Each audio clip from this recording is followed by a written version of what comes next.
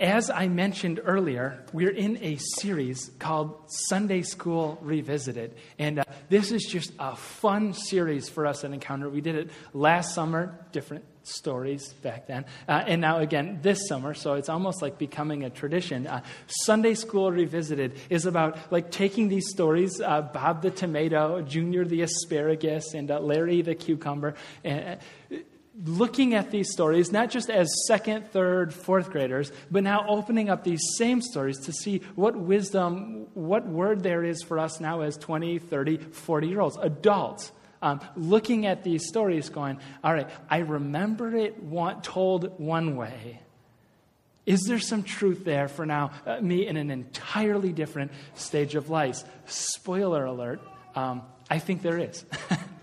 I think every time we open up this word, there's something here for us. That message, that same message rings true, although we might celebrate it or experience it in a different light, depending on experience. Quick example of this. Last week we learned is Jacob, rock star in the faith. So much of the Bible references him. If you need a quick example, he was renamed Israel. You've probably heard of Israel. It still exists today, right? It traces their roots all the way back to this one family, Jacob, Israel, and the Israelites. I said rock star in the faith. You could say that much of the biblical story is about him. He is not without fault here. He's actually duped into marrying the wrong woman, Leah, instead of Rachel.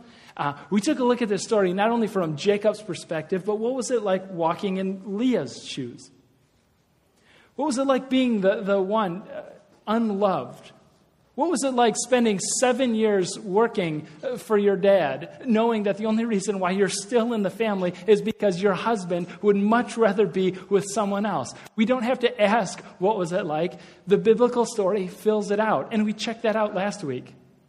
As Leah grows through this experience and wrestles with her own sense of being rejected, unloved. And we said at the end of the story, she finds this sense of God's picture, finds this sense of God's redemption in her. The very, very end of the story, her great-great-great-great-great-grandson is Jesus Christ. And he not only loves her, he loves her to death.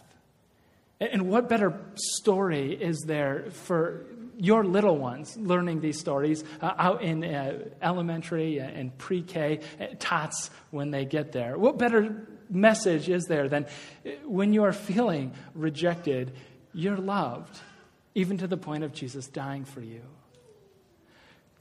Although opening up the story as adults, it leads us into a few areas that are a little bit more complicated than what we might like. For example, that same family grows, and not only do we drop in on them later, and not only is there not like hundreds or even thousands, but we drop in them in the next book of Exodus, and there's hundreds of thousands of them.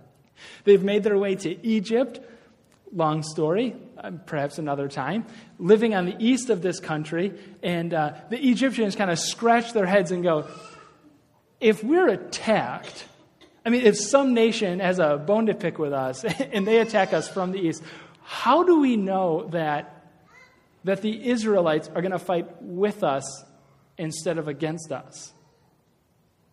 And so they proceed on this systematic subjugation, you could say, this systematic slavery of trapping the Israelites into this life of slavery.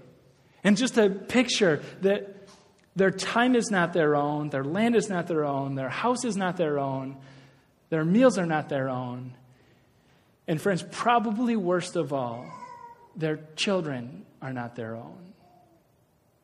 In the first chapter of Exodus, where I think our story really begins, in Exodus chapter 1, the Pharaoh, the head guy in the land, issues a command because as a way of population control over these people, he said, every baby boy who is born to these people, throw into the river.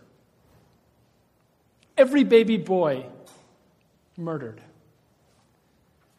Exodus chapter 2, one is spared. He's put in the river, except he's put in a little boat, sent up the river. He's found by the princess in the reeds. And here we start to see these little clues being dropped that we can hang on to. Moses, his name is found in the reeds. He grows up a foot in both camps, one in the Egyptian world, one in the Israelite world. Years later, he's now standing in front of this bush that is burning and doesn't burn out. And in that voice of God comes to him and says, you're going to be the one to lead these people out of slavery. I've chosen you to lead them out. Interesting fact, again, another breadcrumb on the trail. God tells Moses, lead these people out of slavery. When Moses takes that message to Pharaoh, he says, Pharaoh, my people would like a 3-day break to go out into the wilderness, sacrifice, implying we'll be right back. Interesting little switch there. Nevertheless, Pharaoh doesn't want to grant even that 3-day break and says, no way, not happening.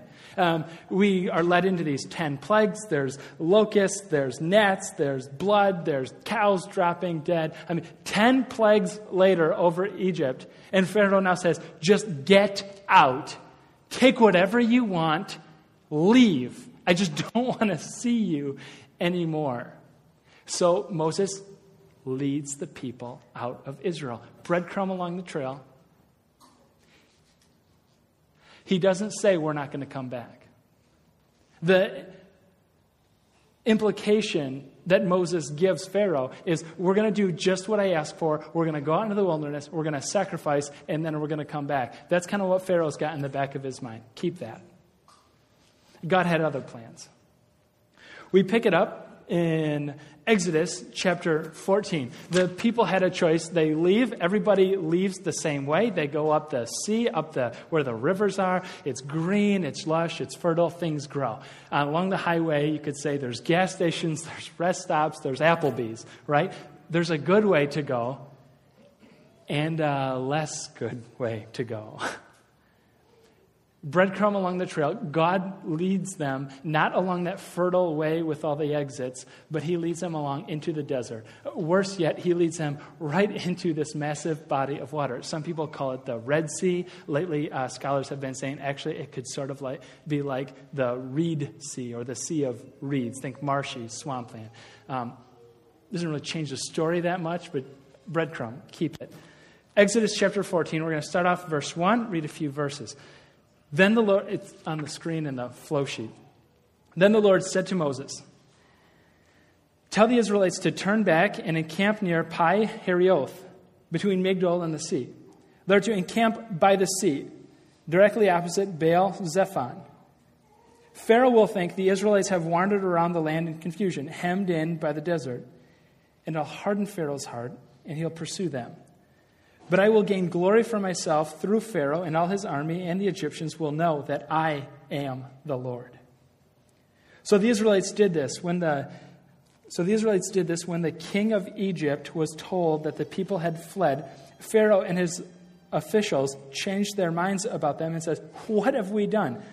We have let the Israelites go and have lost their services. Note on the story, remember, he was under the impression they're going out to the wilderness, sacrifice, they'll be back in a few days. They leave. He's starting to get the idea, hey, I don't think these people are coming back. He sees what they've done next to the sea. This is an opportunity. So he had his chariot made ready and took his army with him. I love this next line. He took 600 of the best chariots, along with all the other chariots in Egypt, with officers over all of them. The Lord hardened the heart of Pharaoh, king of Egypt, so that he pursued the Israelites, who were marching out boldly, like not coming back.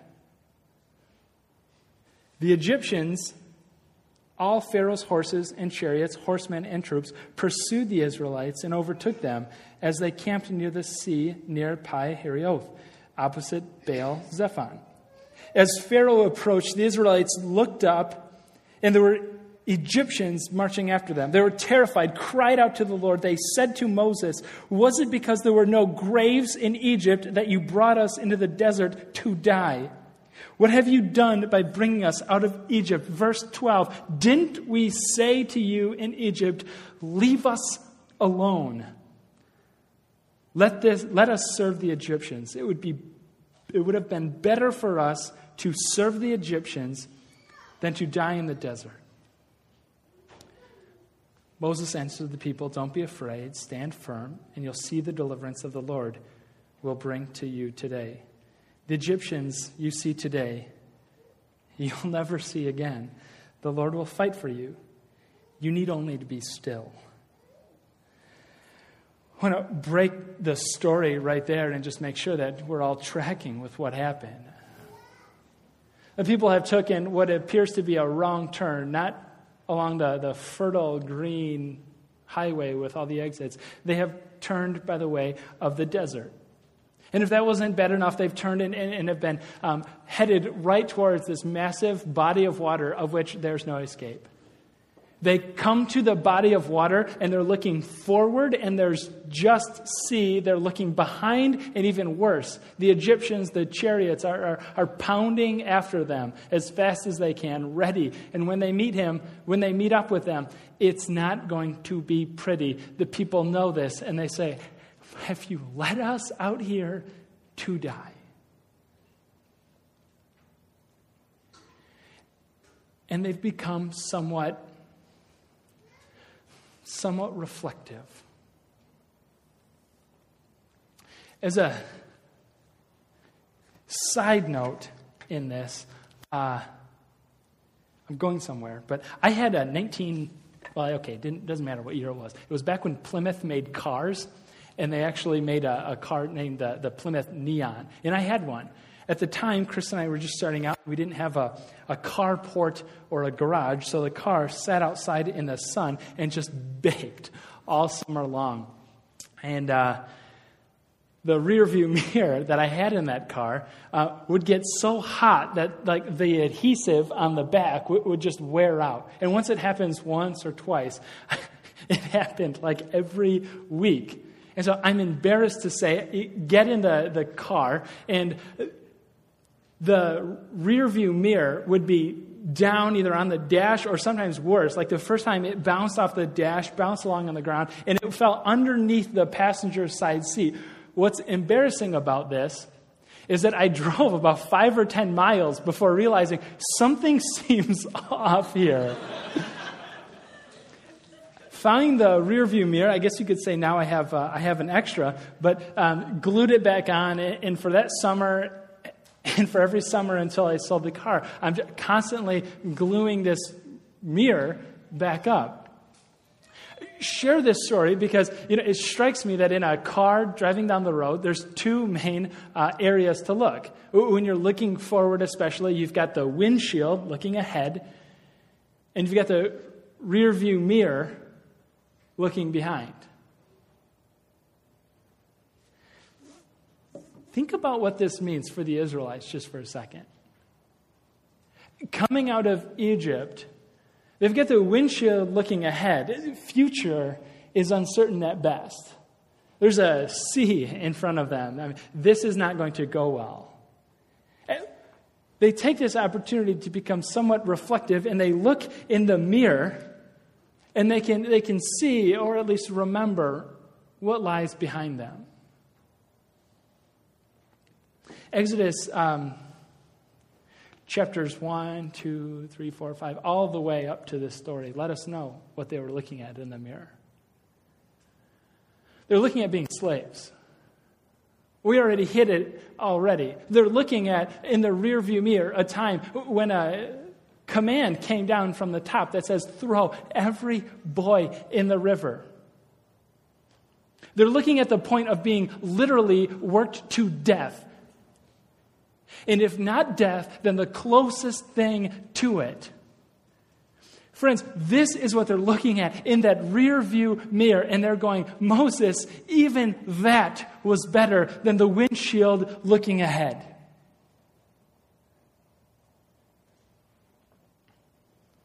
They're free for now. But at least in their own minds, they're still slaves, if not to the Egyptians chasing after them at a rapid pace. In their minds, they are slaves to the idea of being slaves in Egypt. They can't see themselves apart from this. A preacher friend of mine, sharing on this story, just makes an observation of a noted psychologist / cognitive researcher. And this researcher says, it's interesting that in modern day issues of what you and I might experience as slavery, and he goes, you could imagine this like slavery or addiction to drugs, alcohol, whatever it is. And he goes, it's interesting to note that the psychological responses that are responsible for addiction to like alcohol or drugs, for example, is the same psychological response mechanism that every single human being has regards to something. We just don't know what it is. For some people, it's like this addiction to a certain lifestyle to maintain. And it's like, I am here. And what keeps me up at night is the fear that I might be brought down a couple rungs. That's addiction. That's slavery in the modern time. Same psychological responses are triggering in that person's mind. I think Encounter, looking in the rear view mirror, per se, of your life's history, what have you been a slave to?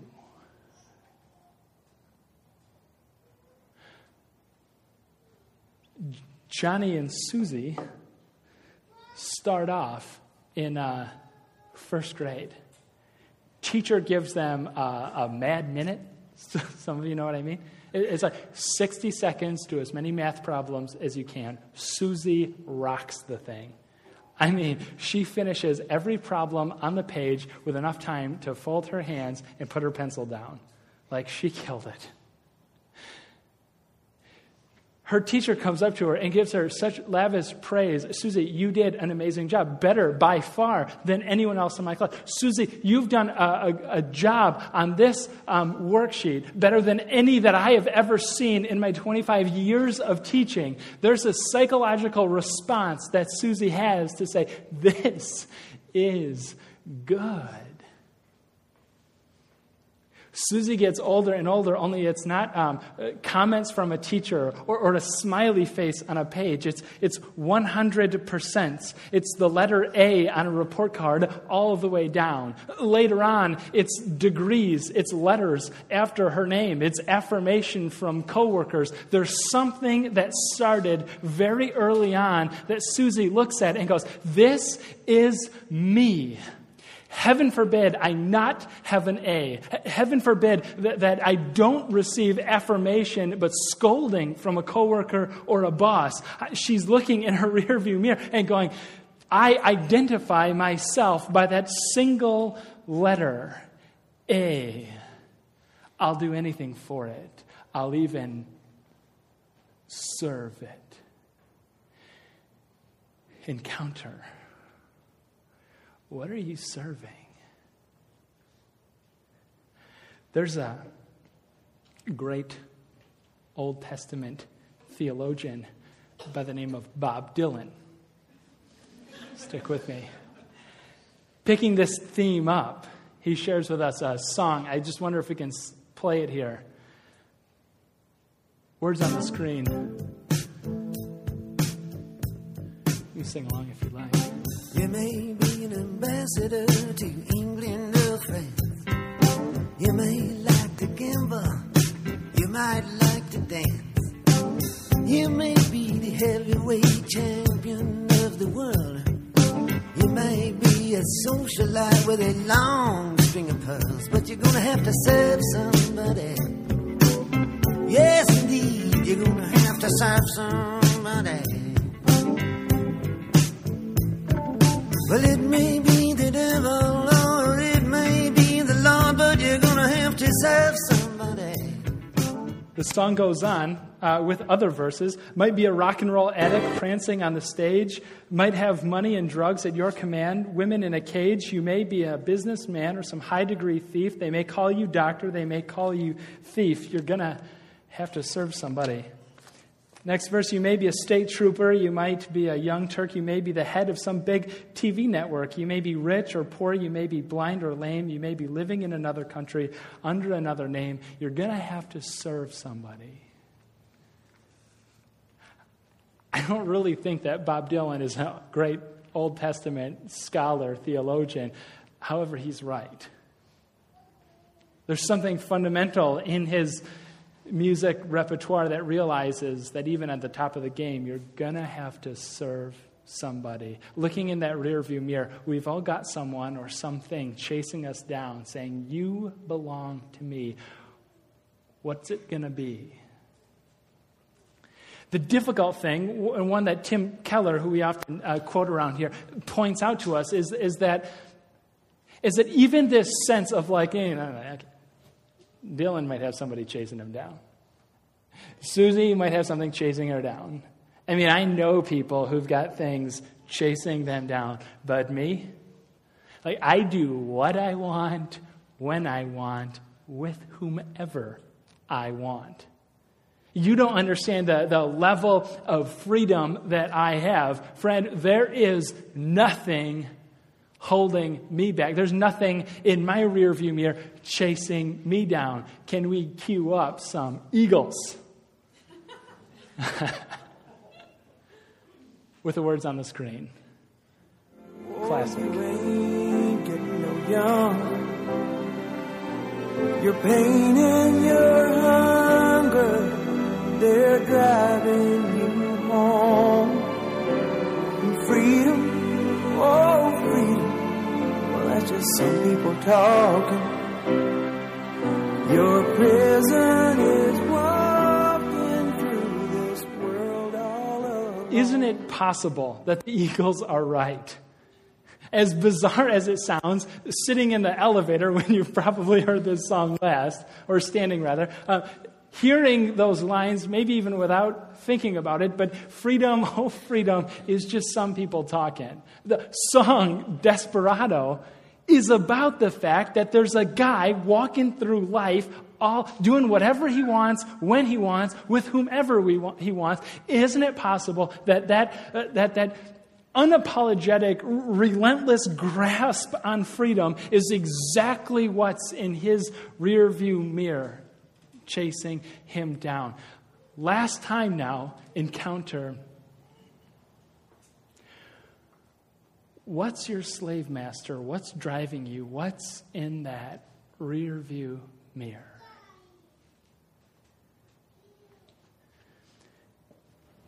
That's the mirror. That's looking backwards. There's also a windshield looking forward.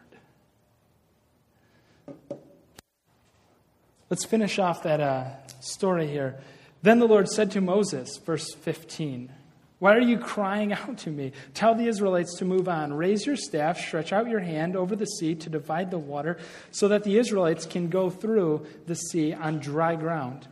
I'll harden the hearts of the Egyptians so that they'll go in after them, and I'll gain glory through Pharaoh and all his army. Through his chariots and his horsemen, the Egyptians will know that I am the Lord when I gain glory through Pharaoh, his chariots, and his horsemen." Then the angel of the Lord, who had been traveling in front of Israel's army, withdrew and went behind them. The pillar of cloud also moved from in front of them and stood behind them, coming between the armies of Egypt and Israel.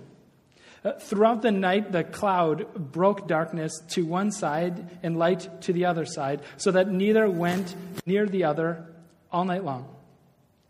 Then Pharaoh stretched out his hand over the sea, and all that night the Lord drove the sea back with a strong east wind and turned it to dry land. The waters were divided. And the Israelites went through the sea on dry ground with the wall of water on their right and on their left. The Egyptians pursued them, and all Pharaoh's horses and chariots and horsemen follow them into the sea. During the last watch of the night, the Lord looked down from the pillar of fire and the cloud at the Egyptian army, threw it into confusion. He jammed the wheels of their chariots so that they had difficult driving, and the Egyptians said, "Let's get away from the Israelites. The Lord is fighting for them against Egypt." Then the Lord said to Moses, "Stretch out your hand over the sea so that the waters may flow back over the Egyptians and their chariots and horsemen." Moses stretched out his hand over the sea, and at daybreak the sea went back to its place. The Egyptians were fleeing toward it, and the Lord swept them into the sea. The water flowed back and covered the chariots and horsemen, the entire army of Pharaoh that had followed the Israelites into the sea. Not one of them survived. But the Israelites went through the sea on dry ground with a wall of water on their right and on their left. That day the Lord saved Israel from the hands of the Egyptians, and Israel saw the Egyptians lying dead on the shore. When the Israelites saw the great power of the Lord displayed against the Egyptians, the people feared the Lord and put their trust in Moses, his servant. Rear view mirror looking behind, windshield looking forward. There's a certain sense in which there's an uncertain future lying ahead. They're not quite sure how God is going to get them out of this jam. In fact, they're complaining and they're reminiscing about the good old days of slavery and saying that's better than what lies ahead. And at one point, I love this line where Moses answered the people, "Don't be afraid." He ends that, "You need only to be still." Sometimes we see that and we're like, oh, like words of peace and comfort, assurance from Moses. Literal translation, "Be quiet!" exclamation point. Moses tells the people, you need only to shut your mouths for just a moment and wait there. We've been dropping these breadcrumbs along the way to say, windshield looking forward. This is why it looks bizarre. They take the wrong way into the desert instead of the highway with all the exits. That's bizarre, to say the least. And not only that, terrible logistics move, guiding this massive group of people right up to the edge of a huge body of water where there's surely no escape. That's bizarre on God's point. On top of that, the people, we know from verse 13 that they're armored, that they have. Now, there's chariots, and then there's the Israelite armor, which, this isn't like historical biblical fact, but I just imagine like young guys with cooking pots over their head and sharp sticks. I mean, they don't quite have the technology, right? And they're ready to go. And Moses says to them, okay, put the sticks down. You need only to be quiet for just a minute. Bad military move, I would imagine. I mean, all along the way, there's like these bizarre kind of accounts or turns in the story, guiding them into a sea so full of reeds. Bad move. It's bizarre, right? I just think about what it's like for us going ahead, looking in the rearview mirror and going, okay, I can identify with Susie. I've got like 100% A's along the report card. I've been in school for right around 32 years. I'm ready to roll now. And no calls come back on the resume. Or I'm a smart guy. I know what I'm doing. Only I have no idea what my major is going to be. I'm 50 years old now, and I've got a ton of life experience. I can contribute to a company, but problem, nobody seems to want me. What's behind looks far better than what's ahead. The rearview mirror is preferred over the windshield. In light of this story, couldn't we say that God is intricately moving every piece on the board to exactly line up with something incredible?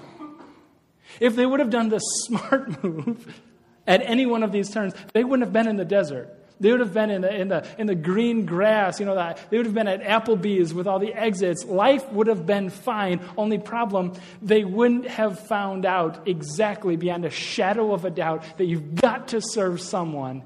And it might as well be the God who parts the sea. God takes every one of these seeming blunders and he points them out to say, do you trust me? Do you trust me? I've got a plan. You're going to have to serve someone. Why not make it the God who parts the sea for you? You're going to have to serve someone. Why not make it a God who finds a way where there is no way? Find a way where there's no way. When we started worship together, we started off with Galatians 5, a passage, New Testament, thousands of years later, almost nothing to do with this story, except the author picks up on that same language. It's for freedom that Christ has set you free. Don't be burdened by a yoke of slavery. Serve someone. Serve Christ. Lying ahead, God doesn't just magically move the waters. It's interesting to me that he uses this wind. I don't know what kind of wind that it would take to part water right down the middle, on the left and on the right, but I'm just imagining this like small-scale tornado, some massively powerful wind, and God is asking the people to walk into it. There's skeptics, there's complainers, there's grumblers. These people would call themselves the realists who said, you've got to be kidding me. I'm not going into that. And at the same time, there's others who are visionaries, who are big pictures, who are faithful, obedient, trusting, probably idealists, probably romantics. But they're saying, no, it's going to be fine. We're going to go into this. Either way, whichever side you're on, God makes a way. He saved everyone. He saved the people, not because of the great faith that they had, but simply because they were his people. He saved his people not because Travis can do so much on his own, but simply by the fact that he belongs to God. You're going to walk into a tornado this week. I don't know what it's going to look like. You might. The water's going to be kind of mushy and muddy, but it's going to be dry enough to walk on. And Christ is going to ask you to follow me. Follow him. We just stand up as we pray together. God, give us the courage this week to walk in your footsteps. God, give us the courage and wisdom this week to not look in the rearview mirror, but in the windshield, looking ahead, looking to where you might be leading us. God, in Christ, give us the strength to follow you well.